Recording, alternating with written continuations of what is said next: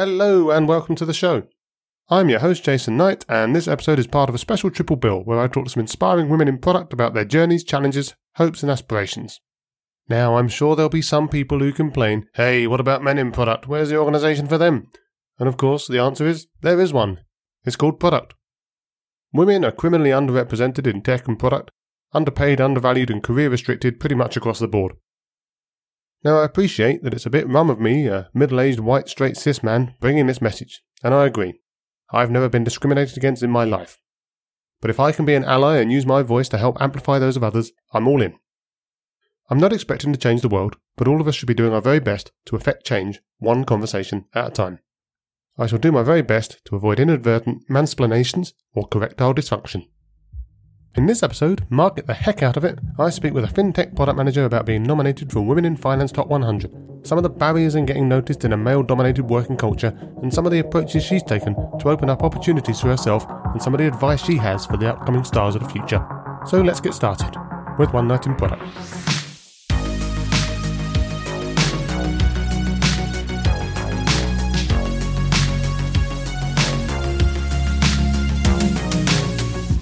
So my guest tonight is Priyanka Naik, fintech product manager, startup mentor, speaker, influencer, proud member of Women in Finance Top 100.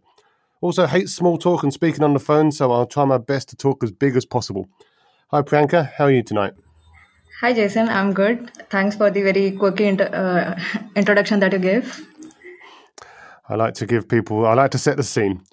So let's kick things off. You're currently working as a growth product manager at a company called Advarisk. So who are Advarisk and what problem do they solve? Sure. So Advarisk is a forensic intelligence platform. It's a data-driven forensic intelligence platform, and we are using some advanced data analytics and machine learning to fight and prevent fraud. So we are basically partnering with bankers and lenders, and we give them detailed credit due diligence, which is based on the modern data points, contemporary data points, rather than the traditional models. Okay, and does that mean that you've had to get quite heavily involved in some of the data science stuff, or is that something that you just have a team to do? Like, how much of a data scientist has that made you? Yeah, so I have a team that looks into the heavy stuff of data science, but I understand it from a very high level, I would say. I understand what it does, how it impacts the business, and what exact value are we bringing to the team, and rest of the technicalities are handled by the team. Yeah, I mean, I'll say that in my company we use a lot of data science and sort of natural language processing and stuff, and I'm definitely not a data scientist, but it's been fascinating kind of getting into that world and understanding some of that stuff because there's just so much to learn. But I would definitely not claim to be an expert in that. So how do you help Advarisk solve these problems, and what sort of products are you working on at the moment? So I look at the entire life cycle of the product. So currently, this is the product that I'm working on, wherein we do some credit due diligence for banks and financial institutions. And I own the complete life cycle, right from the ideation stage up to the delivery stage. And I have a big team. I have a team of designers. I have a team of developers, and I even interact with the stakeholders. I even dabble a bit in business development, and I give pitches to investors as well. So I've done it all over here. So I'm in effect actually I'm the chief generalist person over here, I would say. So you get involved in a bit of everything. Which of those things is the thing that moves you most, would you say, or do they all move you the same? So actually, I'm a generalist by nature. So everything. So I like doing all things in equal capacity, but at the same time, I do not like going deep into any one of them. So my strength is actually in coordinating 10 different things at one time. That's great. And you refer to yourself on LinkedIn as a growth product manager. Now, obviously, in theory, I would argue that all product managers should be trying to grow their products. But how would you classify a growth product manager versus other types of product manager, and what are the big differences for you? So in some of the larger companies, the roles that are so the person who is looking after growth and the person who is looking after the product are usually different. So the product person is usually looking at what features should we ship or whether we are meeting the client needs or not. and it all depends. So he works on basically connecting the dots between the technologists, the designers, the end user, and making all things work in the right fashion. But at the same time, his job is not really to growth hack it, I would say. So his job is not to get your first 1,000 customers, or get your first 1 lakh customers, or get into new geographies. That is not the typical task that he does. But over here, I'm looking into both aspects because, as I said, this is a small company. So I look into multiple aspects over here, and growth hacking is also one of the things that I look into. Okay, so you're actually doing the proper old-fashioned growth hacking, like just doing whatever you can to just increase the reach. Is that fair to say, or like because growth hacking is like a in itself a growth industry in kind of marketing and stuff now. Like there's all these different approaches that people are talking about how to drive awareness and drive uptake. Is that the sort of thing you're talking about? Yeah, it's a multidisciplinary thing, I would say. So growth hackers are more of an engineer, I would say, rather than a marketer, because he needs to understand things from a product perspective. Now, say if I have to give it to the first 100 customers, if I have to get my products to the first 100 customers, I need to have some specific product features as well, which can actually convert those people. You cannot just go with a very shoddy product and you can expect people to sign up on that product. So it usually doesn't happen. So growth people also need to understand what works for the customers, and how it could be backtracked or backtraced into the product, how all of those features can be incorporated in the product. And at the same time, he has to have a good knowledge about marketing as well. So it's an integrated field, I would say. It comes somewhere between the product and marketing, but it's not exactly one of them. Okay, yes, that's really interesting, and lots of really interesting points there. But given I've looked obviously at your background, and you've worked in a few different types of places. You've had some very strategic roles, and obviously now you're working in growth product management. What of all of the things that you've worked on, what would you say was the favorite thing, or the thing that you're the proudest of, or the thing that has made the most impact that you would stand behind? Okay, so if I talk about my current role, I have given a few pitches over here, and I have won those pitching competitions, which has, propelled the startup into a very global phenomena. So before that, it was just a very Indian startup, I would say. And now it is being known like across borders as well, because I am a global person by nature. I have a global outlook towards things, and that is somewhere getting reflected in how the company is growing as well. Yeah, so you referred to yourself as a global citizen on your LinkedIn profile. Yeah. So, when you say global citizen, does that mean that you just like to live in different places and experience different cultures, or does that mean something different to you? So I don't believe in the man-made borders, I would say. So if I want to work anywhere in the world, I should be able to go there, because everything else is, we have just created some boundaries for ourselves which need not be there. That's what I feel. So I do not think at all like, I'm an Indian. I mean, I'm definitely proud to come from this part of the world. But at the same time, I do not think that I should be restricting myself to this country only because, I've been born here. I like to explore things. I like to mingle with people all around the world. And I also like to, and whenever I try to give back to the society, even I do not think that I just want to give back to India, or I just want to give back to some other place. I just think globally. Like, I think every person needs to be treated as a person, and not because of his race, or, because of his country, or any other fact, I would say. Yeah, I completely agree. And there's obviously a long history of artificial borders that you mentioned, kind of causing quite a few problems. So I can definitely stand behind that. Yeah, yeah, and especially in this digital age, everything is going global and everything. And I'm actually a very fond of you can say remote working, or the digital nomad lifestyle. And I actually see myself doing that a few years down the line. I'm not yet ready yet, but at the same time, I see myself, just working from different parts of the world and having an online business or something of that sort. So Yeah, you said before this call that you're a big fan of working at home, and seemed that in many ways you actually preferred it. yeah. So has the lockdown affected you at all? Like, has that really made any difference, or has it been kind of business as usual? Actually, I'm happy. I mean, the lockdown has been a boon for me, I would say, because the remote working and work from home cultures have actually suddenly, seen an upswing.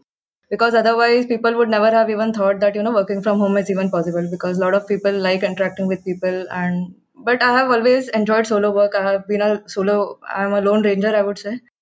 So I enjoy, just working from home within the comfort of my home, and I just like it this way. And this has been a dream of mine, which has just come true due to some, yeah. Yeah, in the worst possible circumstances, I guess. But Yeah, I yeah. guess, Even though I don't like the circumstances that led to this, but I'm happy about the outcome, I would say. I mean, outcome just with respect to the work.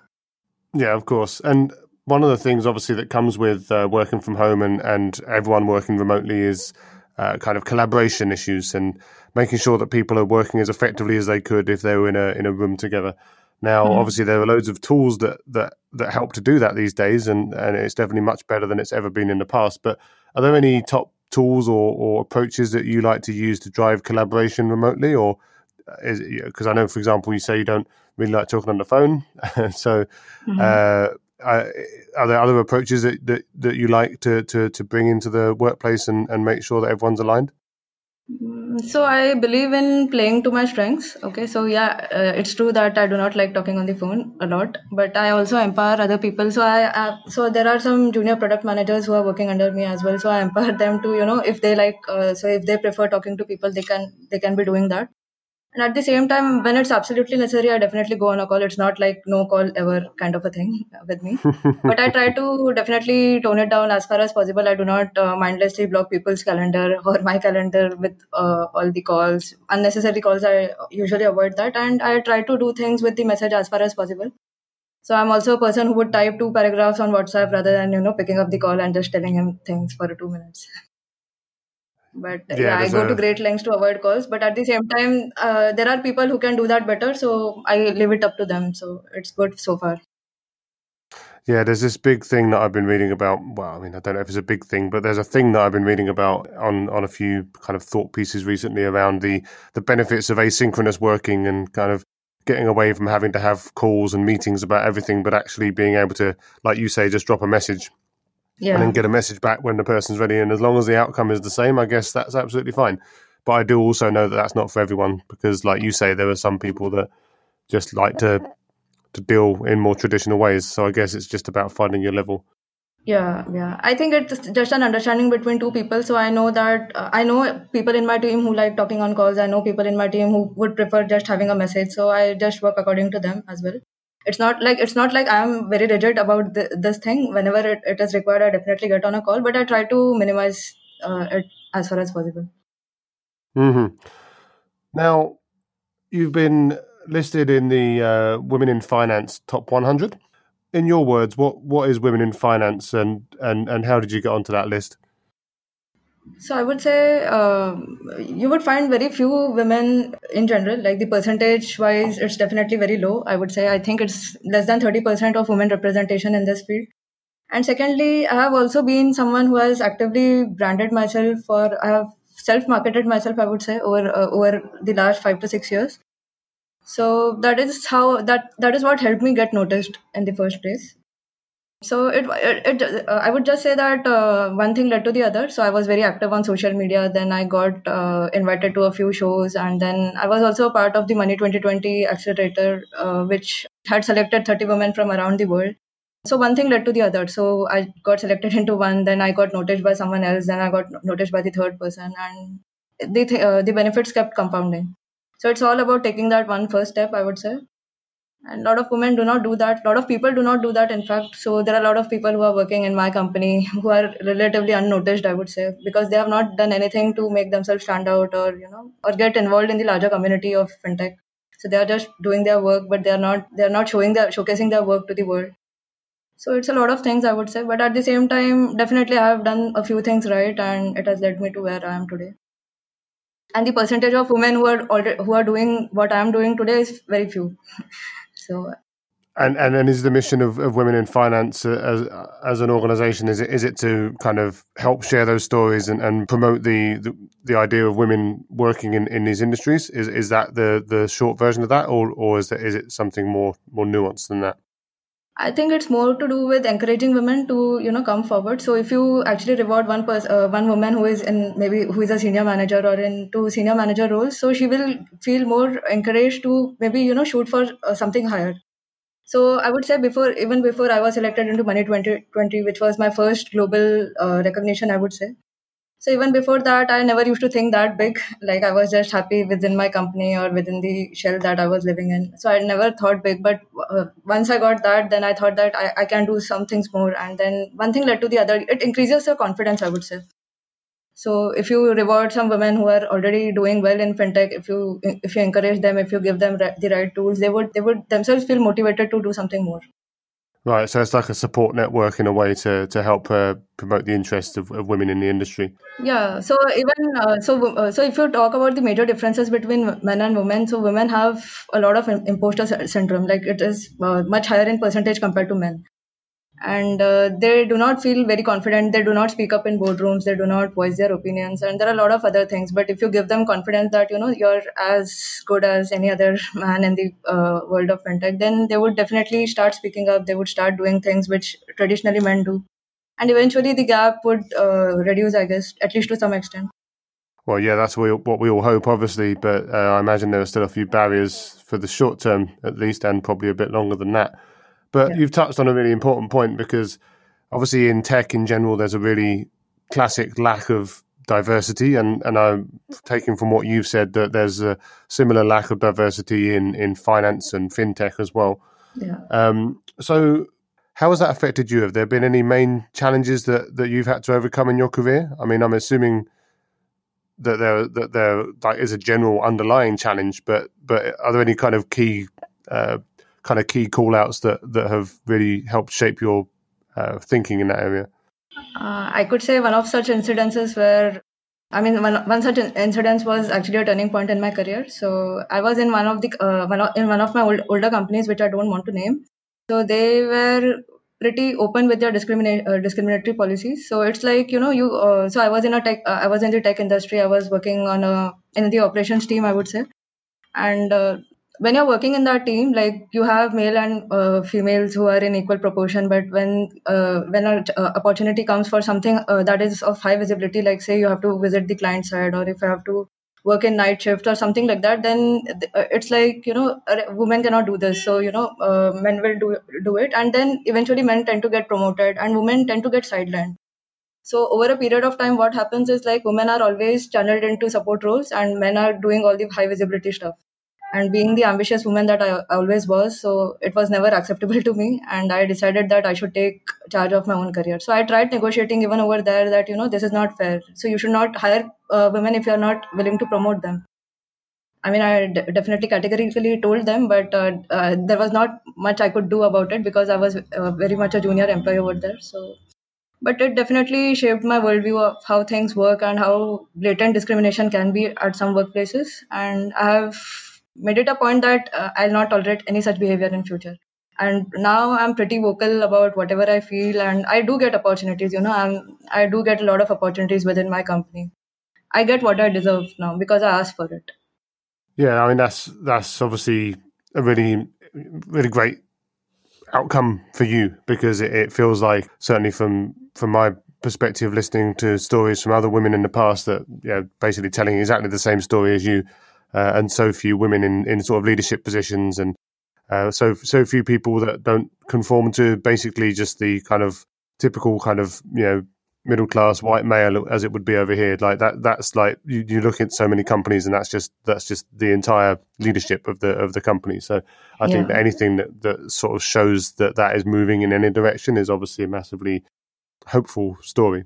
So I know that there are some topics around diversity that you're also passionate around, especially around neurodiversity as well. Is that something where you're kind of looking at any particular areas, or are you just interested in that as part of diversity and inclusion as a general subject? Yeah, I definitely believe one of the areas that I'm passionate about is neurodiversity because I feel there are a lot of people who are on the autistic spectrum, and especially there are a lot of autistic savants, if you have heard of it, if you have heard of the term.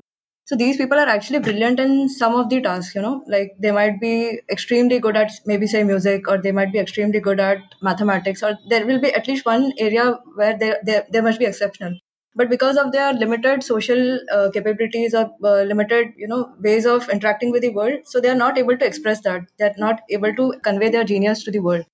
and that is how they tend to get discriminated. They tend to get, they're misunderstood, I would say. So you should give them a chance. You should give, if their skills align with your team. So I think it helps to have maybe like a psychiatrist or someone in your team who can, really judge the capabilities of these people, whether they can really bring some fresh perspective to your team. And especially in creative teams like say marketing or PR or communications, having autistic people or anybody who is a neurotypical person can help you go a long way, because they have some brilliant ideas which can actually change the world, if you ask me. So yeah, I had an interesting chat a few weeks back with an autistic product manager who was talking very openly about some of his challenges in the workplace and some of the things that he's had to face in his career. And I think so much of what you've just said really matches what he's said. And I think that what I got out of that conversation and again what you've said is that it's all about leveling the playing field. Yeah, we've talked about it now for women, and we've talked about it for people with neuroatypical conditions, and just making sure that everyone's judged on their merits and not judged on kind of predefined prejudices that frankly should all be consigned to history. Yeah, if you judge a person just by a, like say 30-minute interview, that would definitely be a lot discriminatory, I would say, because anybody who is not able to express themselves well can lose out, even though he might be really exceptional, in his real life. So there should be some holistic assessment that could be done by companies, and there should be a very proactive step that they should be taking. That they have to make up for those neurotypical people who could contribute greatly to their teams, and this is especially true of creative fields, I would say. And do you think this is something that is getting better in general from your experience, like across all different types of diversity, or do you think that it's something that where there's still lots to do, or certain groups that are not being treated as fairly as they could be, either globally or in India where you're working at the moment? So if I talk about India, the awareness related to autism or any kind of mental situation is not very open. Okay, so Indians are not even officially diagnosed in most of the cases. So it becomes very difficult to even recognize that someone might be facing these problems. I mean, they can see the problems, but they do not know why. Why is that person behaving different, or what is the problem that is engulfing that person? So I think in these respects, the other countries are much better, because at least people must have been officially diagnosed, maybe in their childhood or maybe in their early adulthood. I do not know. And if they are diagnosed, then treatment becomes easier or coping up becomes easier. But there are a lot of countries where there is a lot of stigma related to all of these things, and it goes unnoticed or undetected for a longish period. And that's where the challenge crops up, because people do not even know that they are autistic or they have some problems, unless it is very prominent in their behavior. You wouldn't even know that that person is autistic or he is having a learning disability or anything.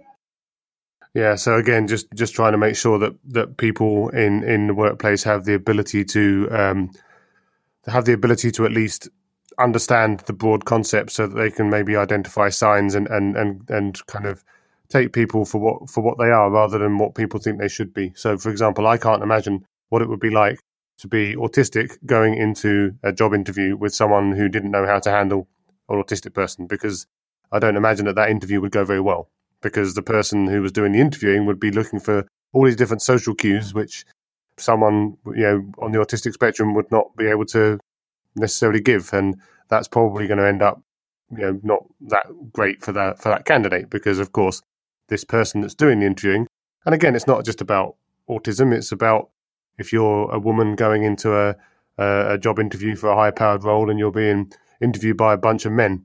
I'm Yeah. sure that there's going to be. I mean, have you been in situations like that where you've been like sat in front of a sea of men in front of you, interviewing you for a position, and how's that worked out for you? So, so I think things were a bit. I was in a bit favorable position in that respect, because I already had a very strong profile, which usually sets the ground for me. But yeah, especially for the roles that I'm looking for, like I'm a product manager, so product manager roles usually involve like 4 or 5 rounds of interviews, and it's grueling actually. The interview process in general is very grueling.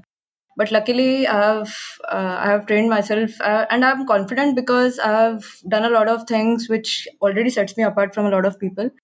But everybody else needs to build up that confidence, I would say. So start having some small wins in your profile initially, and then let go on to get some bigger wins. I'm sure, like as I move up the corporate ladder or as I move up positions, I'm definitely going to be in situations that you mentioned, wherein I'll be in rooms full of men, and it could be intimidating because actually I'm already doing a lot of things which are well above my deemed age or capabilities, I would say. So going forward, like if I grow at the same pace, then things are going to get difficult for sure.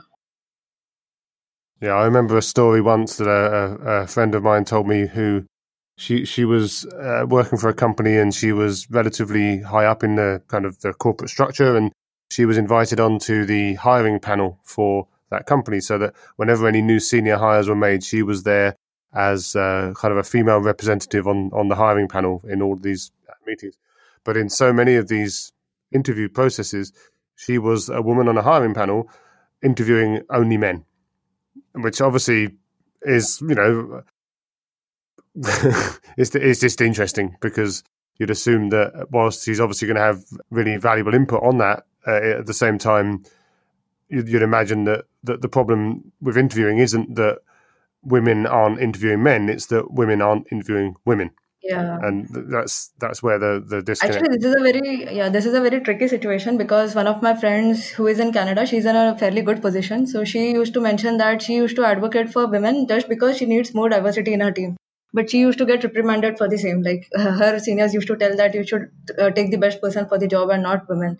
But she was trying to convince her boss that this woman is really good, but probably she was not able to put her points in the right way during the interview. But she can do the job. So it always becomes a tussle. Actually, even if I try to advocate some other woman in my company, I will have to justify why this woman and why not some other guy. So it becomes tough to convince people that she can really do a better job than this guy. I mean, the woman needs to be like really exceptional to be really chosen over a guy, I would say.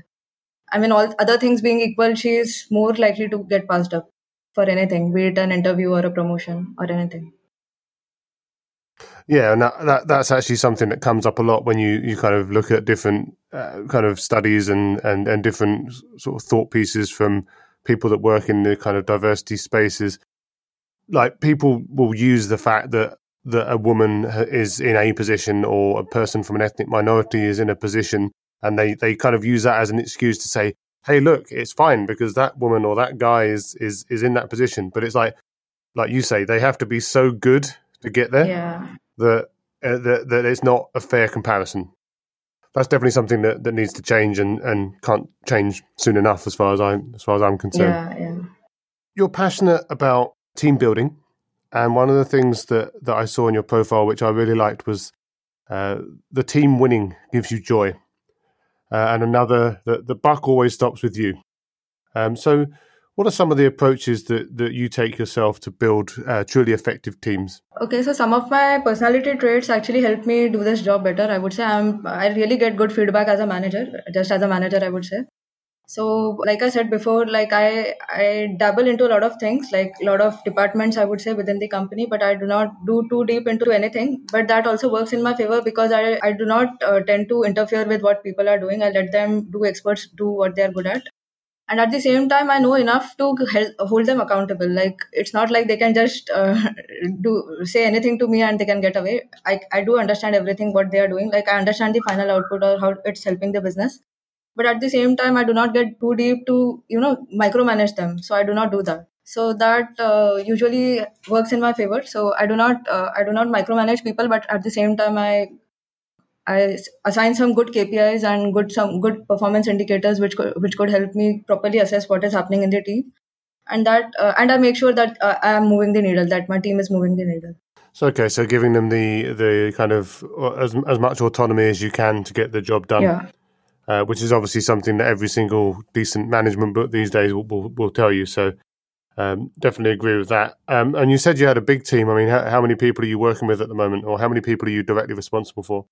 If I include the interns, then it should be around 15. Otherwise, the full-time employees are anywhere between 5 to 8.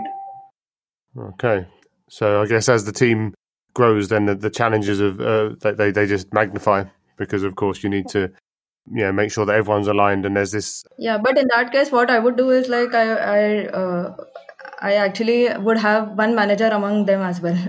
Like I usually work in that Yeah, way. So I'll assign a SPOC or something. Like I had a team of 5 interns coming from one of the local colleges. So I told them you assign a SPOC and he will be answerable to me for whatever the whole group does. So that usually allows me to offset some of the workload because this one person will take the entire responsibility that the work is getting done and he'll report to me that this is getting done. So it's not like so even if I have 50 people tomorrow in my team, it will not be like I'm directly interacting with 50 people, but maybe I'll be interacting with say 5 people or 10 people at the most, and everything else will be again delegated. Even the management to some extent will be delegated. yeah. I think the thought of having 50 people reporting to me directly that just makes me feel kind of Yeah.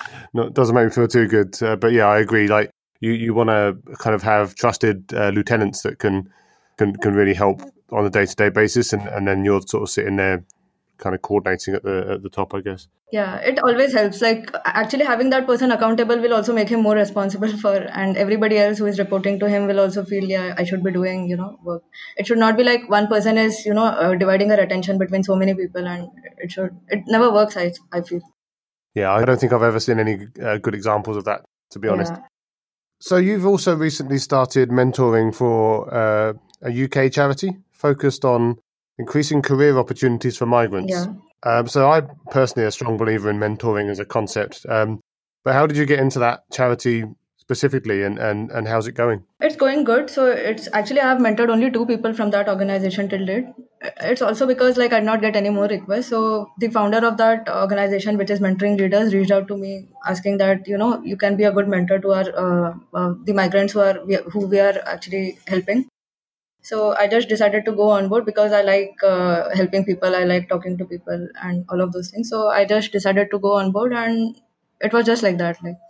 So I get a lot of inbound interest for a lot of things. Like it could be anything for mentoring or for speaking opportunities. So like I get a lot of inbound interest. So it works organically. I'm not actively chasing all these opportunities. In fact, my calendar is still booked with all the inbound opportunities itself. So I do not have time to actually go on to some other organizations and pitch myself as a mentor. Sounds like that all that personal brand building that you've been doing over the years has started to pay off if you're getting all of these inbound Yeah. Yeah. inquiries. And have you ever been mentored yourself? Have you ever entered a mentorship program and been the mentee? So actually, the whole reason why I feel strongly about mentoring is because growing up, I did not have anybody to guide me. Like I was a very average person till the time I graduated, I would say, which was like around 5 to 6 years back. And it was not like I was not ambitious enough, but I did not know what to do.